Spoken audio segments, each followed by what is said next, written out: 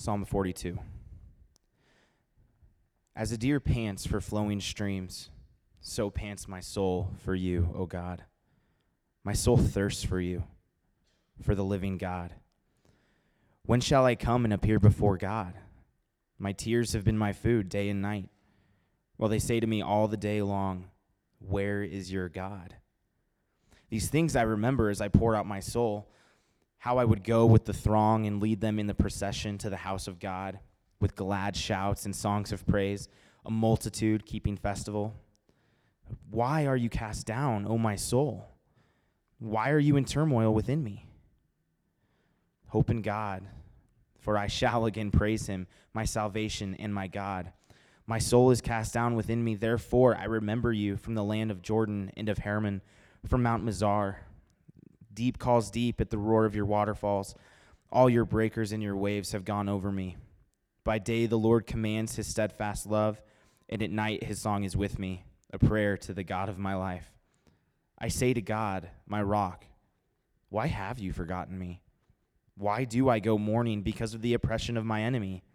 As with a deadly wound in my bones, my adversaries taunt me, while they say to me all the day long, where is your God?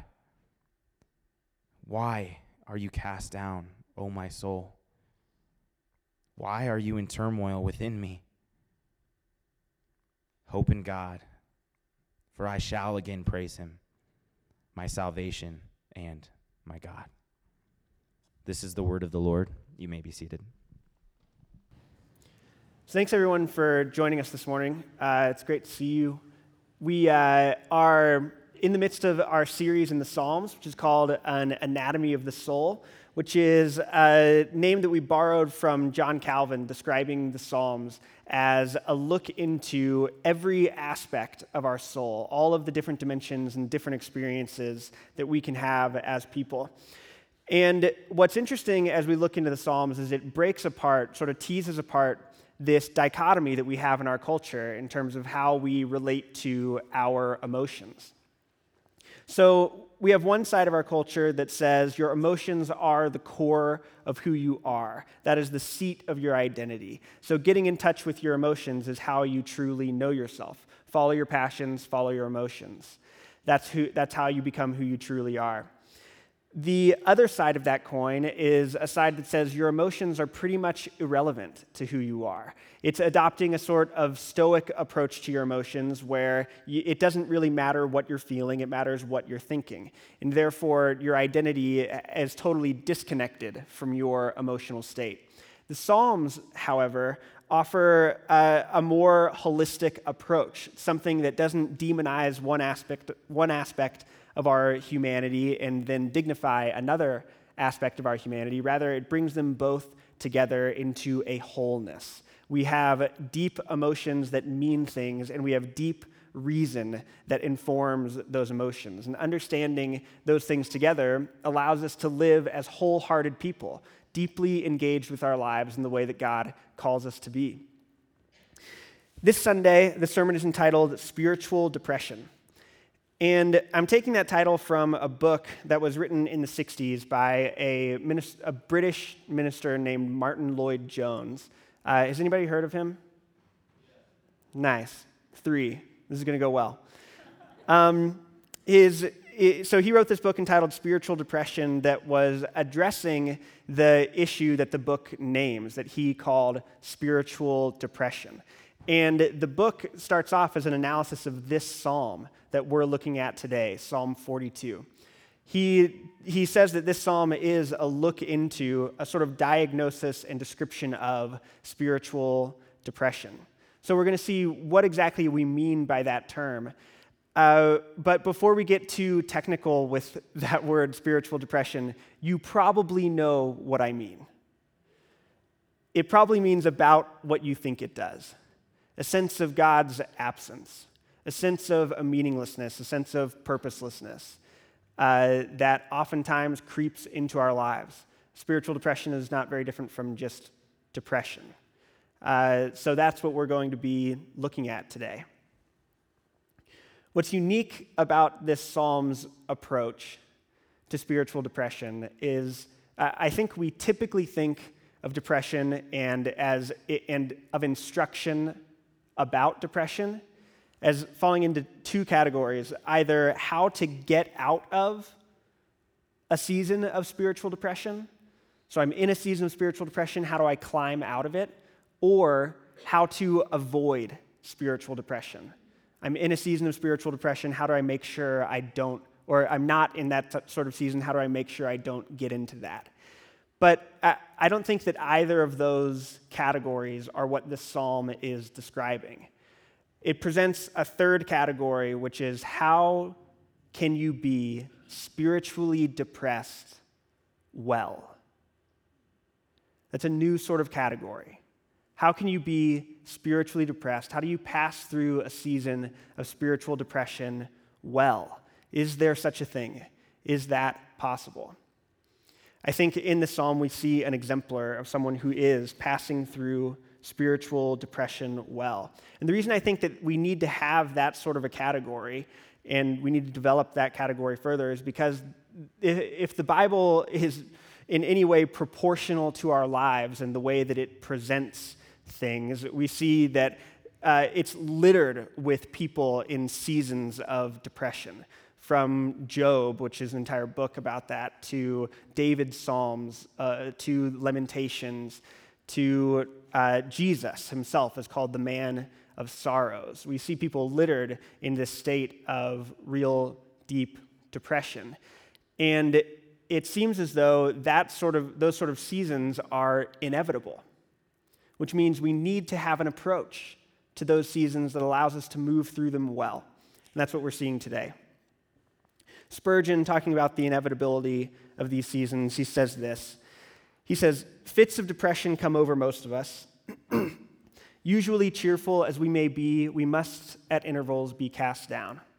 The strong are not always vigorous, the wise not always ready, the brave not always courageous, the joyous not always happy." Those categories are really important for the way that we approach spiritual depression. So, what we're going to look at then is first of all the aspects of spiritual depression as we see in Psalm 42, sort of the aspects, and that acts as a description of spiritual depression. Next, we're going to see the turmoil of spiritual depression. The psalmist is in a particular state of turmoil, and we're going to look and see what that is. And finally, we're going to see the hope of spiritual depression. How can you have hope in the midst of those sorts of seasons of life? So, first of all, the aspects of spiritual depression. In this psalm, as it begins, and I'll go ahead and read the first several verses, the first 4 verses to us, so we can have it in mind. I'll start there. It says, "As a deer pants for flowing streams, so pants my soul for you, O God. My soul thirsts for God, for the living God. When shall I come and appear before God? My tears have been my food day and night, while they say to me all the day long, 'Where is your God?' These things I remember as I pour out my soul, how I would go to the throng and lead them in procession to the house of God, with glad shouts and songs of praise, a multitude keeping festival." This first part of this psalm, at the beginning of verse 4, he describes as him pouring out his soul. We're getting to see right into the psalmist in real time what is happening in his soul. He is pouring himself out. And so when we look at this, we need to be able to see through what is happening in his heart. How can we relate to and understand what is happening in his heart? And we'll see that he describes it in that passage in 3 categories. He's feeling the spiritual depression spiritually, which is like, great, thanks for the good preaching. He's feeling a spiritual depression spiritually, physically, and socially. So that's what we're going to look at. First of all, feeling a spiritual depression spiritually. "As a deer pants for flowing streams, so pants my soul for you, O God. My soul thirsts for God, for the living God." If you Google image search that verse, which you've probably heard before, it's a bunch of coffee mugs of deer, like by these calm streams, drinking water. But that doesn't make any sense because what should be on the coffee mug is like a deer by just like a totally dry stream and looking up and being like, there's no water here. And it would be a thought bubble that said that for the deer. That would be the coffee mug that should be there, because what we see isn't like it's sort of a beautiful and poetic image, but it's not beautiful. As a deer pants for water, so pants my soul for you. This is I'm going to die soon if I don't get water. I've run to the stream that I normally get water from, and there's nothing there. And now I'm running around looking for water, panting, and there's still nothing. That's the type of longing that he's using to describe his longing for God. It's of an animal longing for something as fundamental as water. This is a deep need that is not going satiated right now, and it feels like he's headed towards death. That's what we see. The deer is returning to where it would typically get water, and there's nothing there.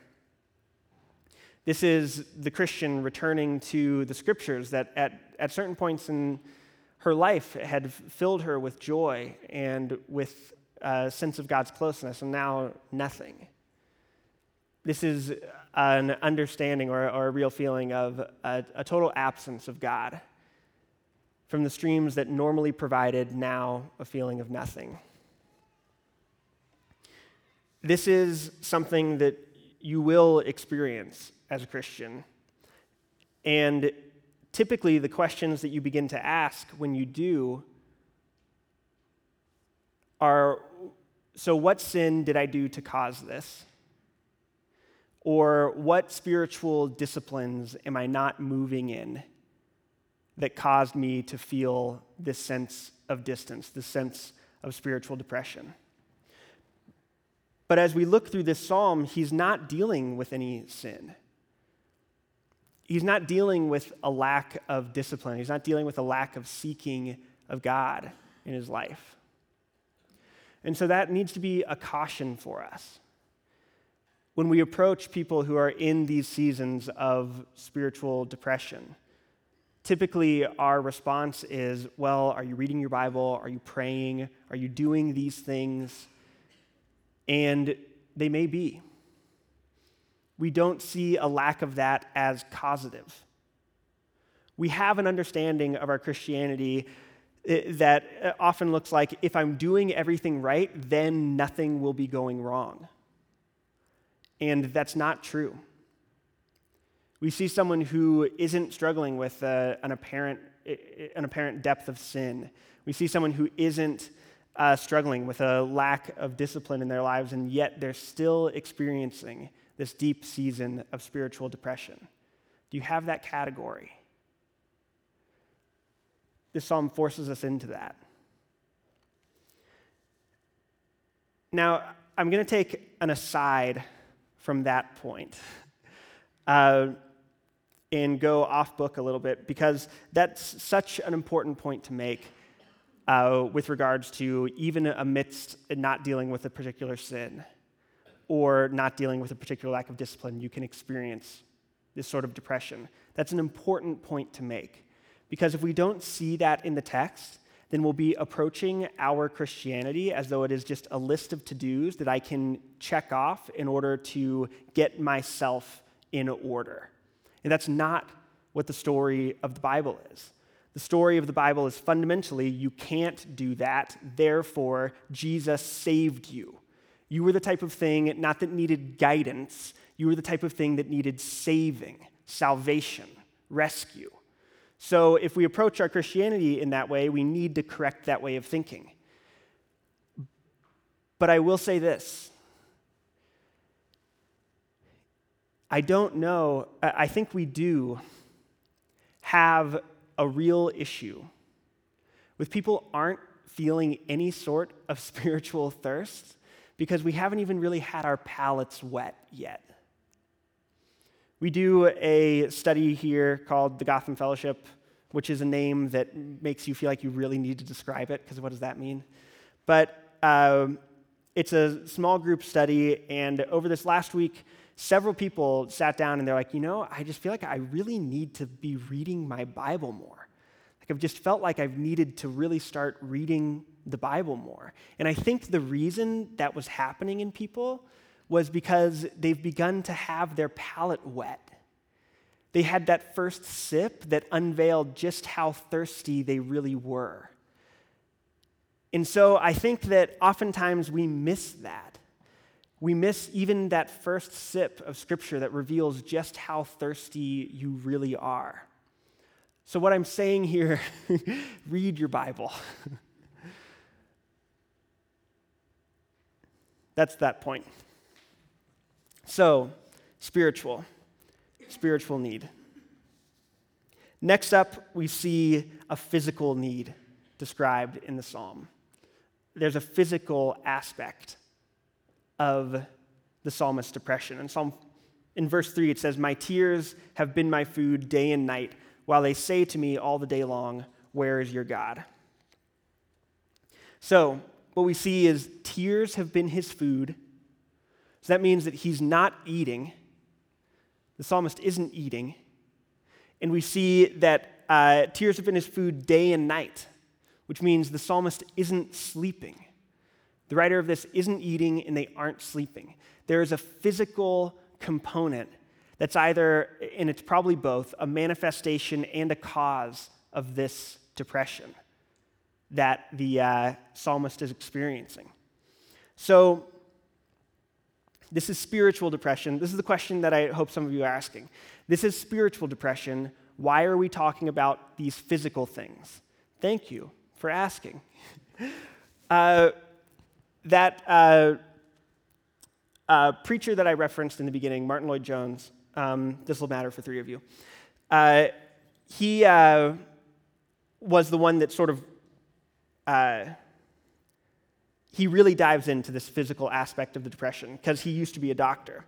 He says, on the link between our physicality and our spiritual depression, he says this, "And there are many, I find, who come to talk to me about these matters, in whose case it seems quite clear to me that the cause of the trouble is mainly," that's a big word for a preacher to use, because this is kind of out of our wheelhouse, is mainly physical.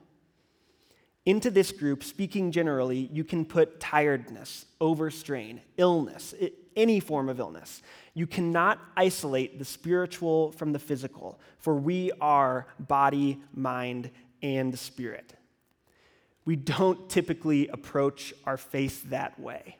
And there's a reason that we don't. It's because we've all been sort of taken up in and very influenced by, many of us grew up in American Christianity.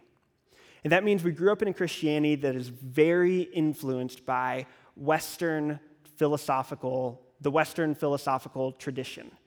And we don't realize how deeply influenced by that we are. But we are very deeply influenced by that. And there's an aspect of the Western philosophical tradition called dualism. And what that means is we view the mind and the body as inherently disconnected, inherently separate. So remember Descartes, "I think, therefore I am"? Have I told my Descartes joke before? So Descartes walks into a bar, and the bartender says, "Would you like a drink?" And Descartes says, "I think not," and then vanishes. Yeah, that's a good joke. So I think, therefore I am. That means that the seat of our identity is in the intellect, and our mind is ultimately what controls and what matters. But our bodies are ultimately they ultimately don't matter. They shouldn't have any real impact on our experience as human beings. The Bible doesn't talk like that. The Bible isn't dualist, it's holistic. It has a view of us as equally spiritual and physical and intellectual. And when we treat ourselves as reducing ourselves to one aspect or the other, a pure naturalism that says all of your problems are only chemical, they're only physical, reduces your humanity. But a pure spiritualism does the same thing, which says your physicality doesn't matter, your body doesn't matter, your physical needs don't matter. It does the same sort of reductionism. And this plays out in so many different ways throughout our faith, in which we reject the material for the sake of the spiritual. Whereas the Bible speaks with a holism, takes such a holistic perspective, doesn't allow us to reduce. So Martin Lloyd-Jones, continuing on this thought, he's able to instruct with such a balance that's typically missing from our culture. Listen to this. He says, we must be careful on all sides in drawing this distinction, because if you give way to your physical condition, you become guilty in a spiritual sense. So if you give way to your physical condition and say, listen, this is just how I am, it's mere physicality, what can I do? I'm only human. Then you're guilty in a spiritual sense. You're not taking responsibility where you ought. Yet if you recognize, however, that the physical may be partly responsible for your spiritual condition and make allowances for that, you will be better able to deal with the spiritual. So are you approaching yourself holistically? Do you have this category? Or are you dividing yourself? In what ways is your spirituality divided from your physicality?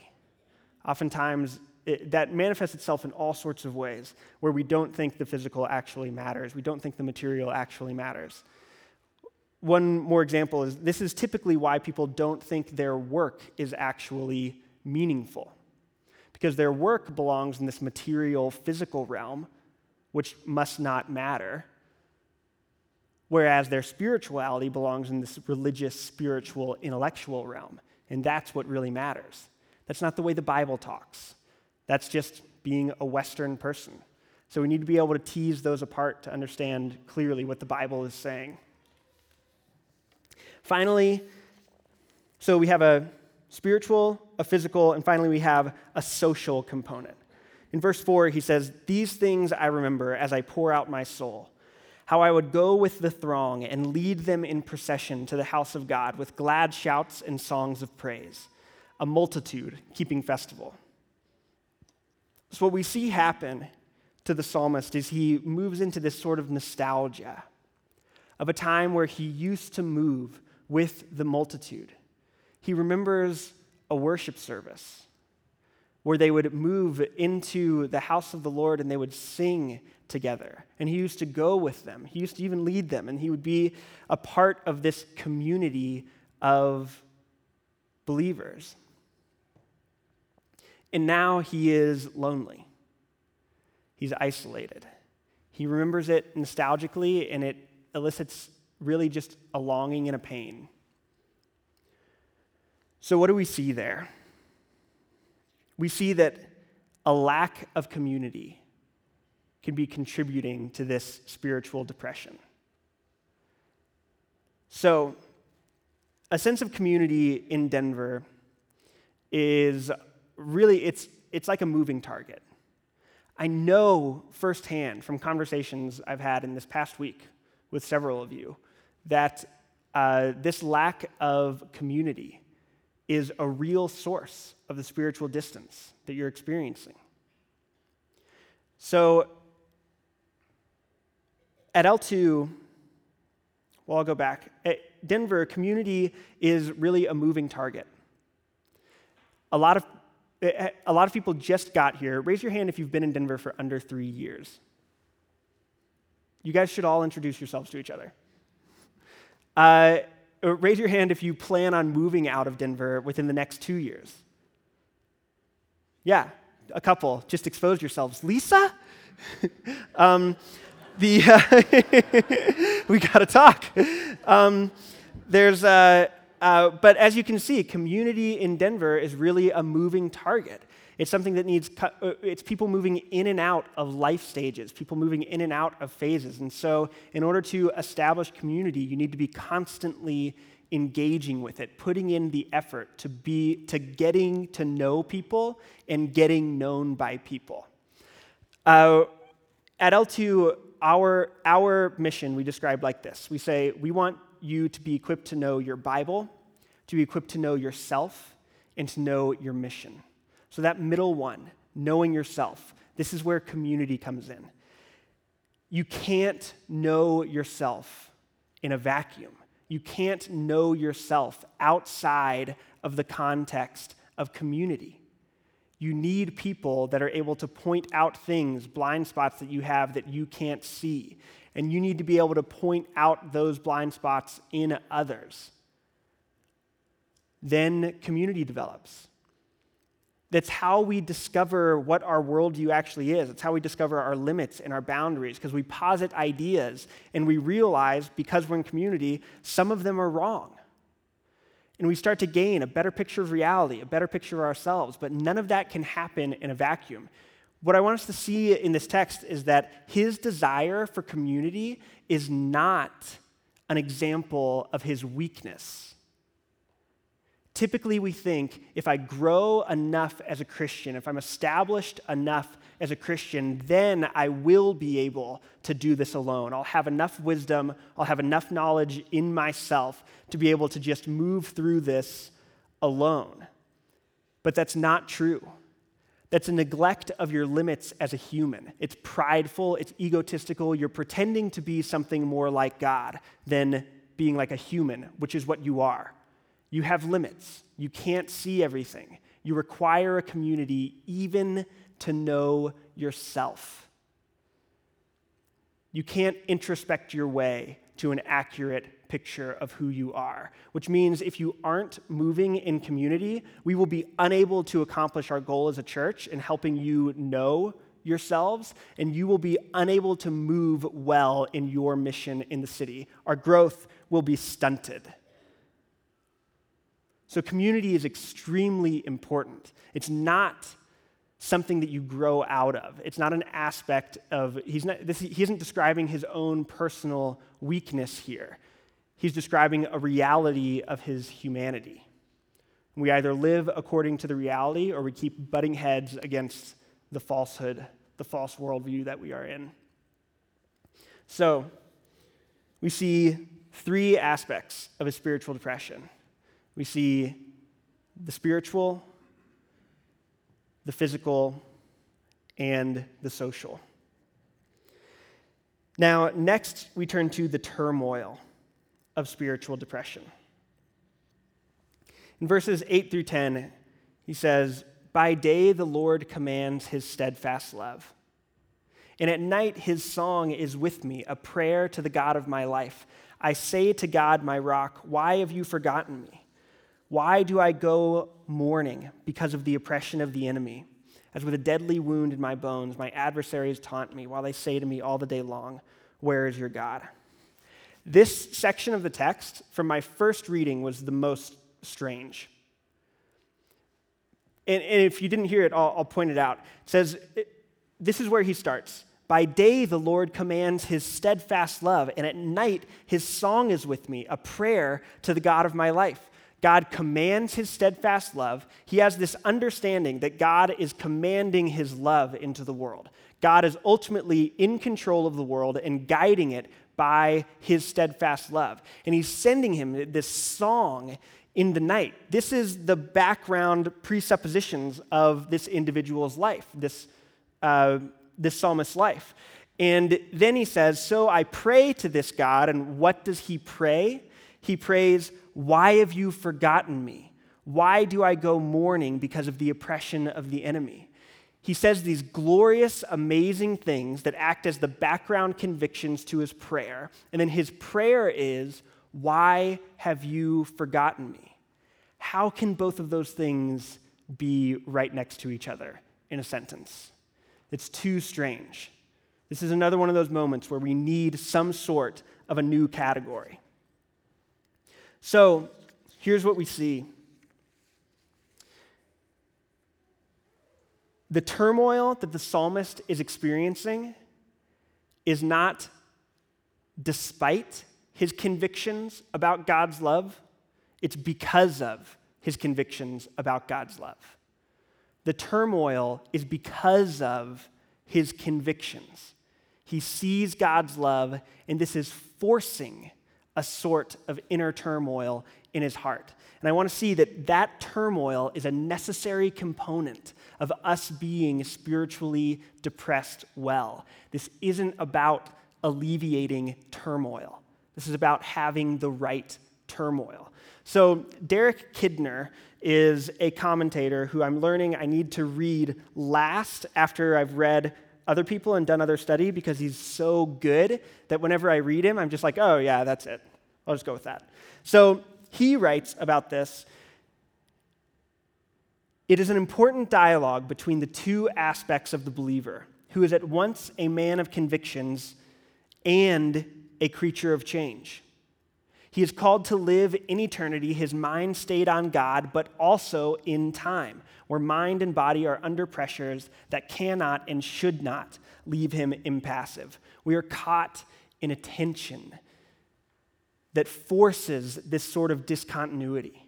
He knows and he has these convictions about God's steadfast love towards him, and yet in his experience, he's feeling this deep sort of absence, and he's experiencing this loneliness and this lowliness physically.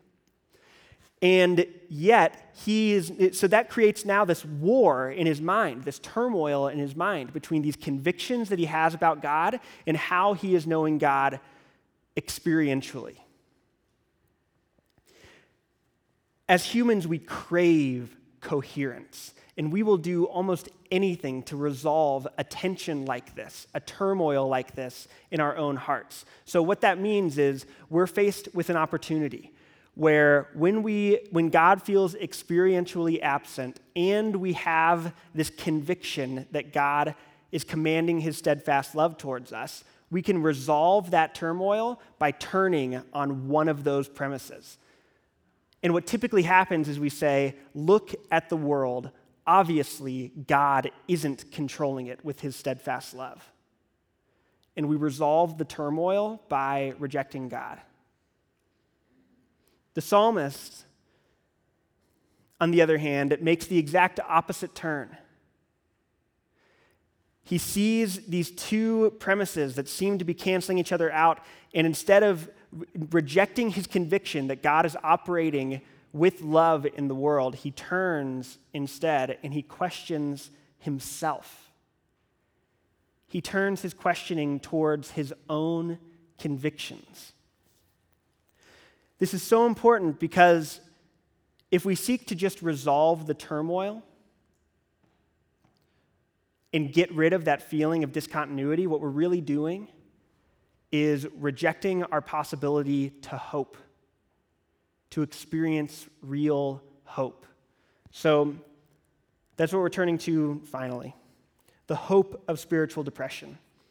Psalm 42:11 is an example of the stanza that repeats itself throughout this psalm. It says, "Why are you cast down, O my soul? Why are you in turmoil within me? Hope in God, for I shall again praise him, my salvation and my God." He turns his questioning inward. Why are you cast down, O my soul? Why are you in turmoil within me? He's able to maintain this conviction because he knows how to question rightly. He's able to speak to himself. That's a rare quality, even to doubt himself. He says, Martin Lloyd-Jones writing on this, he says, "Have you realized that most of your unhappiness in life is due to the fact that you are listening to yourself instead of talking to yourself?" We wake up with thoughts that are immediately tormenting us, a feeling of distance that immediately torments us. And instead of saying, "Why are you thinking like that? Why are you cast down? Why are you feeling like God is so absent?" Hope in grabbing yourself. Hope in God. You will again praise him, your salvation and your God. That's not saying, the psalmist, when he says that, he isn't praising God right then. He's establishing a proper hope. And hope is the best PR team because we use that word really like buoyantly. But hope hurts. Hope is vulnerable and exposing. Hope can make you look like a fool because you don't know how things will turn out. You don't know how, the more you hope, the more risk you are putting in your life to be really let down. So it matters what your hope is in. So how do you talk to yourself? How do we develop a conviction that allows us to hope amidst this turmoil? What good reason do we have to preach to ourselves, to provide ourselves in the midst of this spiritual depression that can allow us to hope?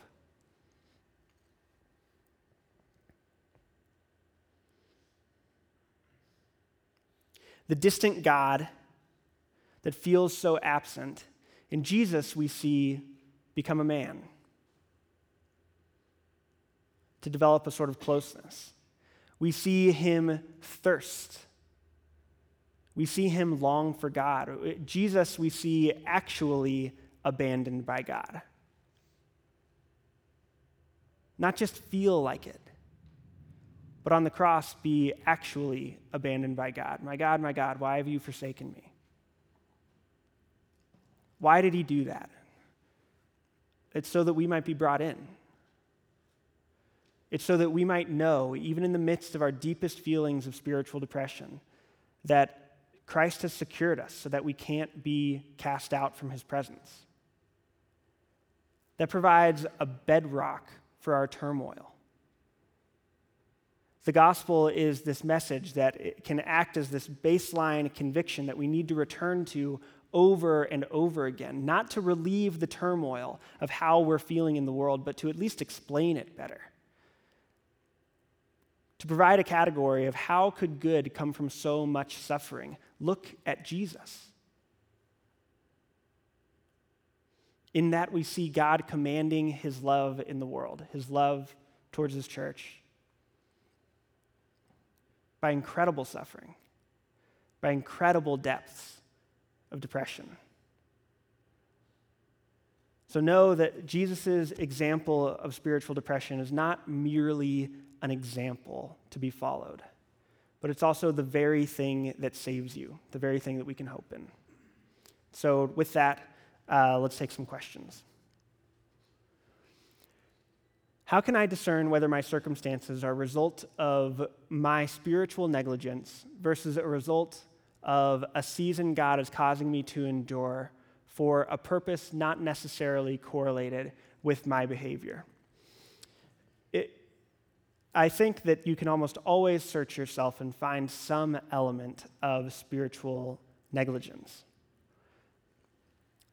which means that making the distinction isn't, I think, what's necessarily important, because the treatment would be the same either way.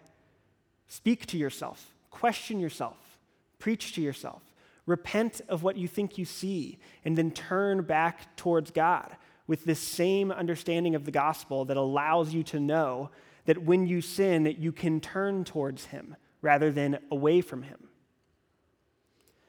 So the difference in application, I don't think would be very great. It's not that we need to be constantly in the dark about ourselves. Community can expose this. If there's real sin that's taking place in your life, then community can really help expose that. And you wandering around your own mind, defending yourself, and then accusing yourself, like, you're probably not going to piece it together there. So community can be very helpful, but press back into the Word. See what's revealed there. Spend time in prayer with God expectantly that you might hear from him. Next question. So it sounds like Jesus experienced spiritual depression when he was on the cross and cried out to God, asking, my God, why have you forsaken me? Or is he just quoting David in Psalm 22, or both? Both. Thank you for saying both. But yeah, it's absolutely both. I mean, he's experiencing an incredible depth of spiritual depression, like this term we can use on the cross. It is huge. It is extremely deep. I mean, more than any of us could possibly be able to grasp what he's experiencing. And he is using Psalm 22 to bring a voice to the reality of his experience. We can use the Psalms in the same way. What a gift. Psalm 42, it articulates so well what so many of you are experiencing.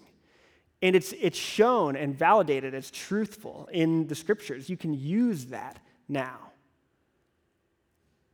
When Paul talks about knowing Christ and the fellowship of his sufferings, when you're depressed, does it ever occur to you, Jesus felt like this? Jesus felt like this on my behalf that I might be saved. When I suffer like this, I'm growing in a depth of his love towards me. What a grace. So, next question.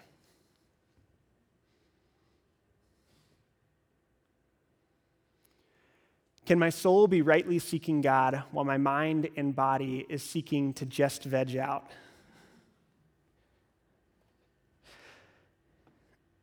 I will answer your question with another question. Can you be rightly seeking God while just vegging out? Like, why are those pitted against each other? It seems unnecessary. Jesus took a nap in the middle of the day. Do you not have, was that like fake Jesus who was taking a nap? Like, those are the things that I just hear a dualism at work in that question. And we need to pull those things apart from our spiritual lives and our physical lives. Discern yourself more holistically, which I think is more biblically. All right, that was the third question. So we're about to take communion. When we come down, this is us showing our community with each other. Our relationship, our direct relationship with Jesus as we see his blood poured out and his body broken. Preach that to yourself in the midst of the depression that you may be in, that you might be in that depression well. You have a unique opportunity to glorify God in the midst of it, a unique opportunity to make your joy something that's not so fleeting, but something that's really bedrocked in the fact of Jesus' life, death, and resurrection. So let's pray. Father, I pray that you would show us just new categories, how your scripture blows apart the way that we typically approach things. Show us ways to be depressed well in a way that glorifies you. Not that we might be depressed forever, Lord, and I pray that for those that are right now, that you would set them free.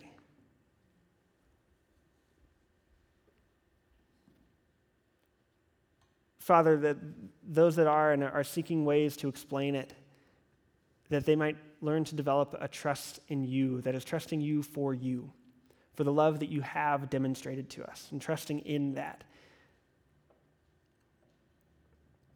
Lord, that we might hope in you, our salvation and our God. We lift this up in Jesus' name. Amen. You can find more audio as well as study questions and sermon notes at l2church.com. If you have any comments or questions, feel free to shoot us a message through the contact form on our website. Thanks for listening.